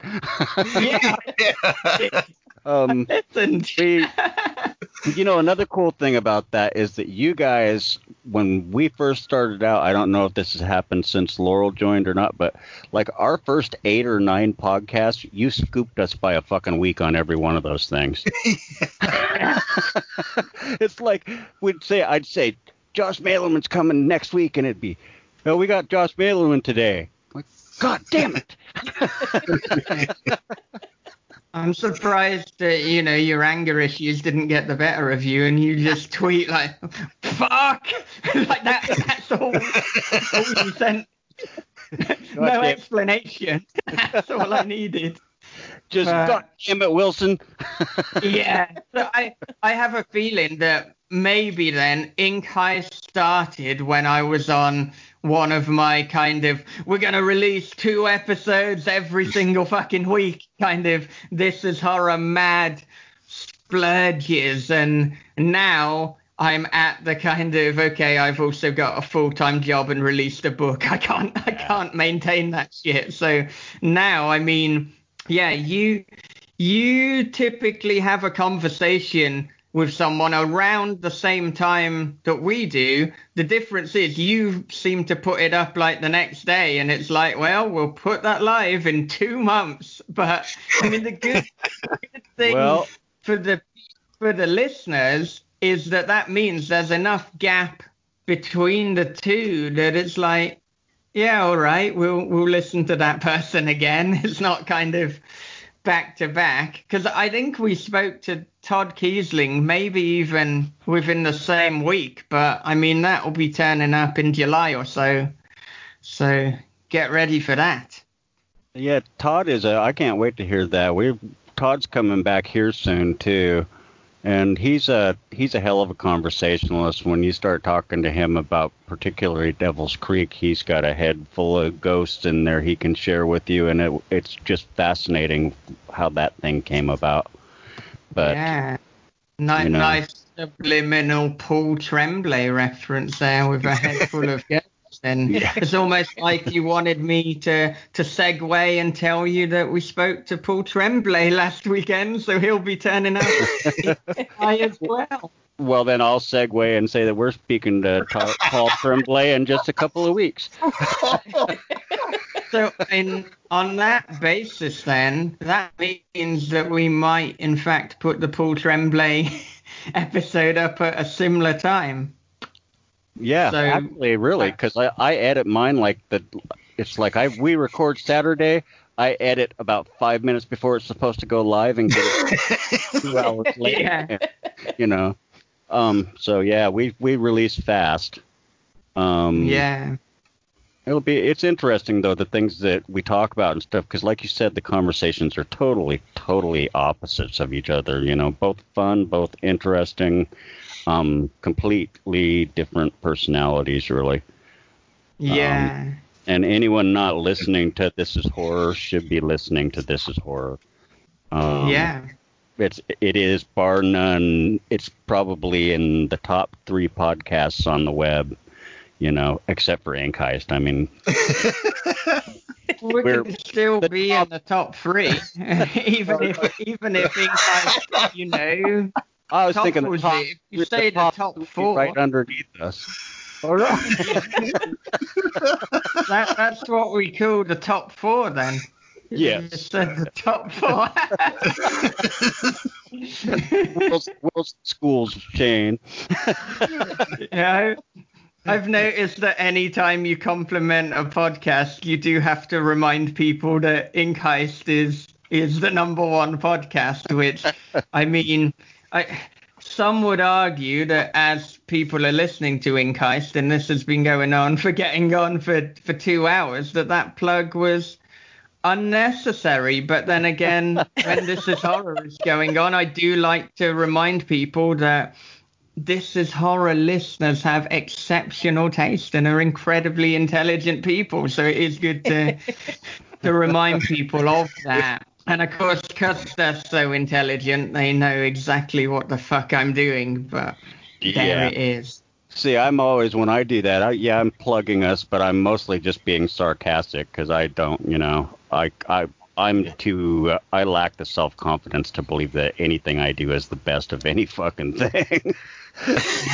I'm the best at fucking shit up. Yeah. Yeah. No, if you hadn't said that, then I'd have maybe thought that you did have the confidence in that. I mean, you should have the confidence. Ink Heist is doing great things. It kind of turned up and then was like, oh shit, we've got a competitor, like straight away. All right, fucking bring it, because that's what it makes us better. Yeah, well, that's it. I mean, I say that in terms of competition, you should typically only compete with yourself, and that is what I try to do. I try and look at the This Is Horror demographics and look at, are we getting better? Are we bringing our A game?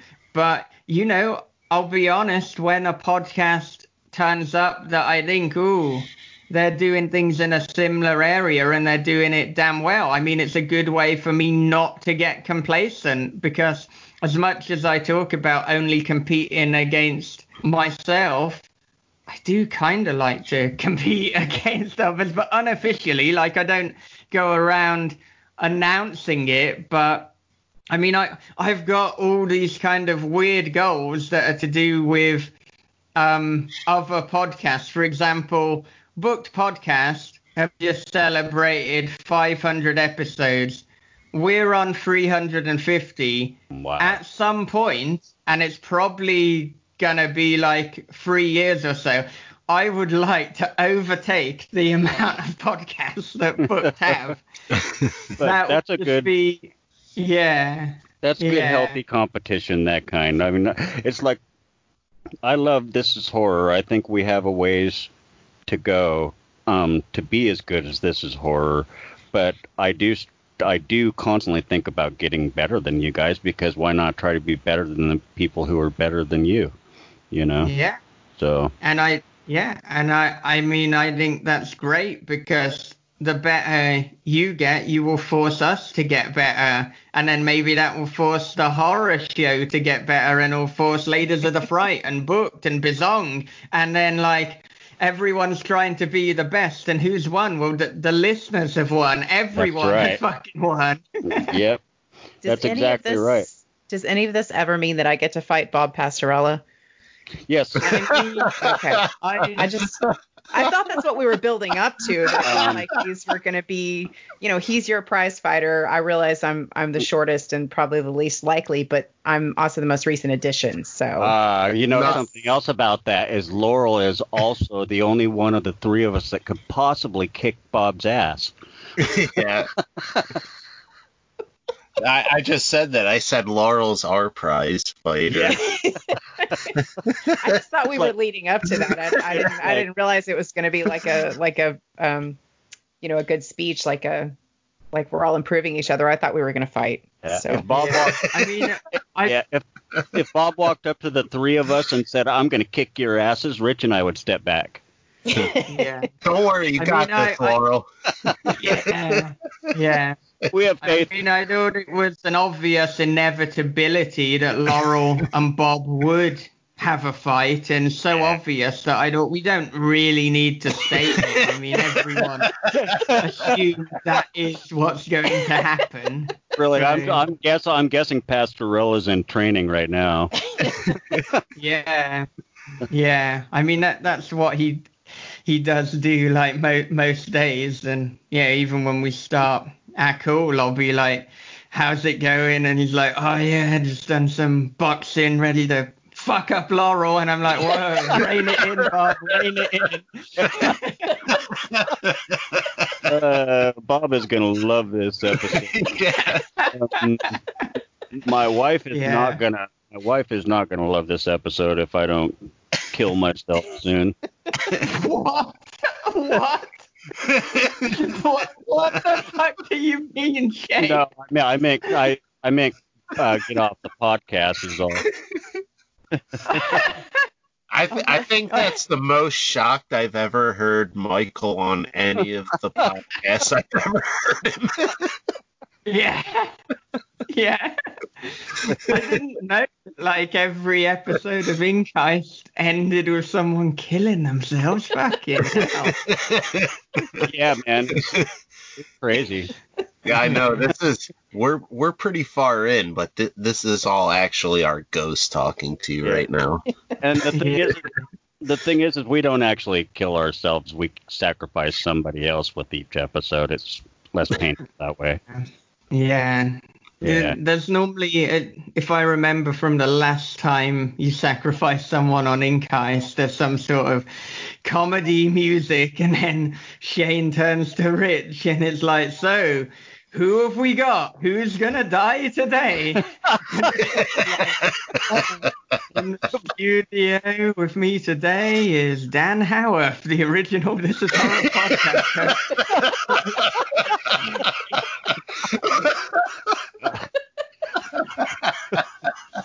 Welcome, Dan. You're about to be. You're about to become a bucket list item checked off.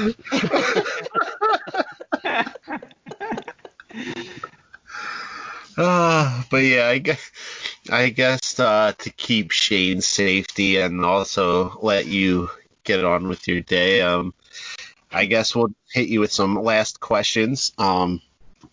It's funny, you do a lot of interview type things, but I don't think, and I could be wrong because I'm not on social media as much, but we don't really see kind of a lot of things that maybe you're reading or watching or interested in. So what are some like books or movies or films that you've kind of been interested in lately?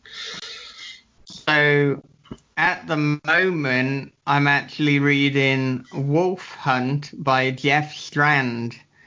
And I mean, this is going to sound really arrogant, but one of the reasons I started reading this is because when I was on the Brian Keane show, he was comparing my writing to some different authors, and one that came up was Jeff Strand. And I thought, I haven't actually read that much by him, but I mean, this is laugh out loud hilarious. It is fast paced. The dialogue is witty. I mean, it starts off with these two piece of shit criminals who are on this job where they've got to transport a man who they've been told is actually a werewolf to some other dude. And I mean, to begin with, they're trying to work out, okay, is he actually a werewolf? You know, what's going on here? But the dialogue is kind of fast paced. There's pitch black humor, and it's just everything that like I want in a book, particularly when I'm looking for light relief, which I think, I mean, with the state of the world at the moment, it's almost like I want my fiction to be a little bit lighter and a way to almost escape from all the fucking bad, horrible shit going on. And so Jeff Strand's Wolf Hunt is something that I would definitely put up there. So if you haven't checked it out, then you need to. And then the other thing that I'm currently reading is the forthcoming novella from Mackenzie Kira, which is going to be published by Unnerving magazine, and it's described as a retelling of Frankenstein, only sexier. And I mean, this is a book that does not pull any of its punches. It is very in your face. It is explicit. It is sexy. It is sexual. It is violent. And the voice, the way that it's told is utterly delightful. And I mean, Mackenzie Kira is one to watch, and on the basis of this debut, I think that there are going to be big and exciting things, you know, coming from her very, very soon.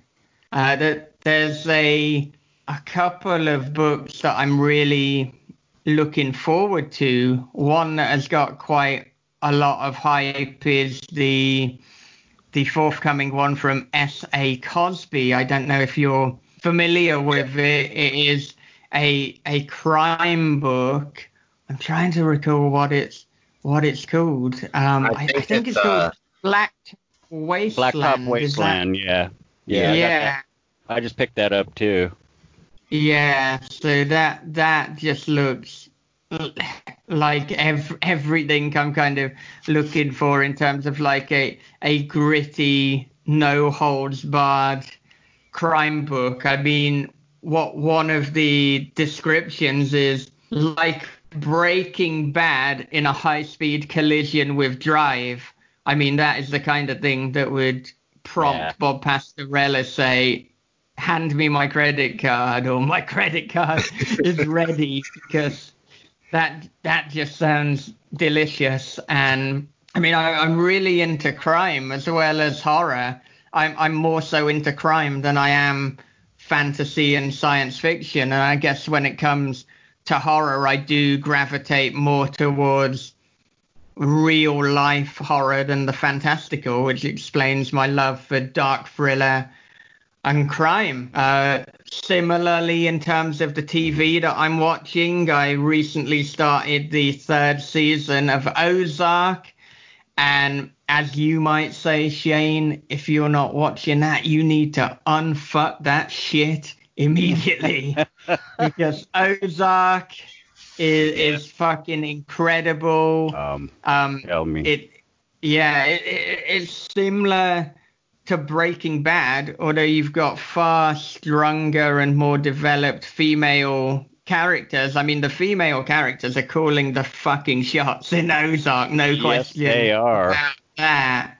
And I mean, for me, season 2 of Ozark was better than season 1. Season 1 was a solid 4-star TV show, but I mean, season 2 took it up to a 5-star, and the 3rd season thus far, it's maintaining the consistency of season 2. And like I say, I'm only a few episodes in, and I try to avoid spoilers and even reactions, but just from the little glimpses that I get, I've got a feeling that Ozark is gonna really kind of turn up the pace, and it's gonna get better, it's gonna get darker, and yeah, I can't wait to be on that journey. Yeah, I'm not going to say anything at all because I'm like you that way. I don't like even minor spoilers. I accept that I loved season 3 more than any other season. That's all I will say about it. Good. Well, that's very encouraging then. Talking about dark seasons, there is literally the season called, not the season, the TV show called Dark. I believe a 3rd season of that is going up soon. Yes. And I cannot wait for that. The 27th, I think. Yep. Yeah, no. The way that I describe Dark is like Stranger Things for adults, but hear me out. Like, I love Stranger Things as well. Like, so I'm not saying like Stranger Things is like a child's TV show, but I feel compared to Dark, it almost is. It's like so fucking bleak. It's German and it has that European aesthetic to it as well. And I mean, God damn it. It's not an easy show to watch. You know, you've got to fucking think. You've got to pay attention. It's going to fuck with your mind because there's a lot of time travel going on as well. But believe me, it's worth persevering with. It is what we would call a slow burn, but so good and so well shot as well. It is well worth the burn. Yeah, every single minute of that thing has kept me enraptured so far. And yet I think Rich and I compared it the same way as like the adult version of Stranger Things, because it's so much darker and so much more cerebral and, you know, everything else that you said. So. And if you like that, Michael, have you watched the French show Black Spot? I haven't, but Bob Pastorella has mentioned it a number of times and suggested that I check it out. And it's amazing. Obviously, you can tell that I respect Bob so much that I've yet to do that. But the way that things work with Bob is often he'll tell me something is really, really fucking good and say, oh, you've got to watch it or you've got to read it, and I'll be like, yeah. And then 6 months later, I'll be like, oh my God, I watched or read blah, blah, blah. It's so fucking good. And he's like, yeah, I told you about that 6 months ago. And it's like, yeah, well, you're right, Bob. I mean, that's happened with even a number of guests that we've had on This Is Horror podcast. So, I mean, Pung Shepherd, the Book of M, Bob was telling me it was so good and like, you know, I should read it. We should talk to Pung. And then 3 months later I did, and I was like, hey, Bob, I think we should get Pung on the show. And he's like, hey, do you fucking think? Because I might have told you about that before. It's like I might present one of Bob's ideas to him as if it were a fresh idea. Some people would say that's some kind of bullying. I would just say that, hey, that's how it goes. I'm going to be cancelled.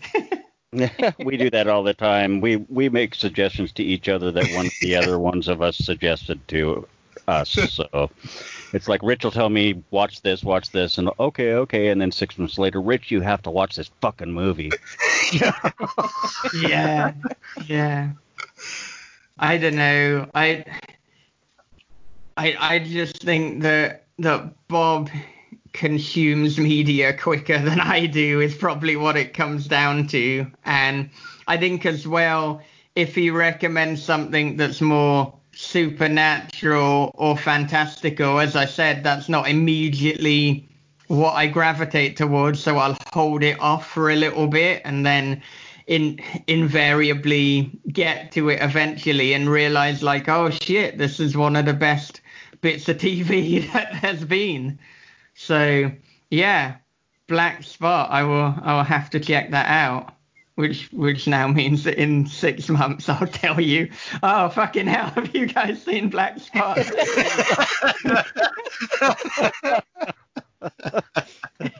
So at least if Bob's listening, he knows that it's equal treatment, you know. I'm an equal asshole to everyone, don't you worry. Yeah, that's always me too. Don't take it personally. I'm a fucking dick to everyone I talk to. Yeah, exactly. Yeah. Max Booth has a habit of telling me that I'm an asshole, and it's one of those things where it's like you can't quite tell if it's a serious or a joking comment. And I think, to be fair, it's probably a mixture, which I think is a fair assessment. I'm just fucking blunt. That's the thing.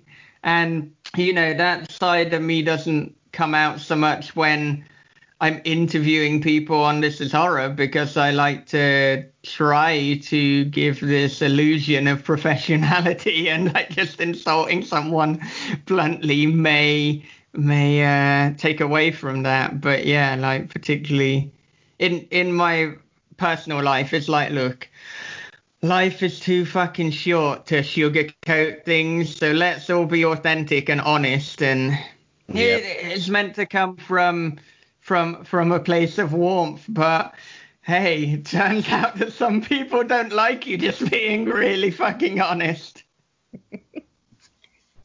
Well, fuck them anyway. There you go. Okay. Laurel is like my spirit animal. Yeah. And also your prize fighter. Yes. Yeah. Not forget that. All right. Well, Shane, do you? I think at this point you probably really need to go make dinner. Yeah. Yeah, I'm gonna get my ass kicked now for sure, but it was worth it. It was totally worth it. Yeah, I think. Go ahead, I was just gonna say, I think this is like the most I've laughed in a long time. So. Yeah. Michael, will you come back, sir? Yes, sir. Absolutely. You know what we should do? We should get him and Bob back when Peeper Ritual comes out. Oh, at the same time. Yeah, let's do that. Yeah. Yeah, if you want some sort of Halloween special to coincide with Peeper Ritual, let's bring the This Is Horror podcast to Inkheist, and let's do that. Well, let me actually email you guys, because October is filling up fast. We're all the way through September and going into that month now. So I'll email you and make sure that the rest of it is open to you so you can take one of them. All right. Sounds fantastic, and we look forward to it. I can't wait for me and Bob argue on the air and see what we want about. And I mean, basically, like the main purpose of this show, as well as promoting things like the girl in the video, was to hype the big fight between Laurel and Bob. And it sounds like it's going down. Get your fucking pay-per-view ready. Exactly. I was just going to say, this will be the pay-per-view event of the year. You've never seen anything like it. Yeah. Yeah. I understand that Laurel's having a warm-up match against Dan Howarth, so, just some kind of easy fight at someone, so that will be happening in August. I don't know how much we've promoted the girl in the video, but I've had a lot of fucking fun, and I think this has been a wide-ranging conversation. But yeah, if you're still listening and you haven't bought the girl in the video, if you haven't read it, then it is available, paperback, ebook, and audiobook. If you enjoy my weird humor and awkward personality, then you might also enjoy the girl in the video. And also, because you've listened for this long, you're actually legally obligated to buy it. So that's happened. They may have automatically been a credit card payment. It may already be in your hands. That's just what we do. And if you're thinking, what, that's not fucking fair, it's like, well, we did warn you that technology is a little bit fucked up at the start of the show. Yeah, so only got yourself to blame at this point. Like when Alexa came out, right? We could just sit here and go, Alexa, buy girl in the video now. Yeah. Siri, buy girl in the video now. There you go, motherfuckers. And if you've got an Android and Apple, you just bought it twice. And if you've got enough money to have both, then you've got enough money to buy it twice. Hey, Google.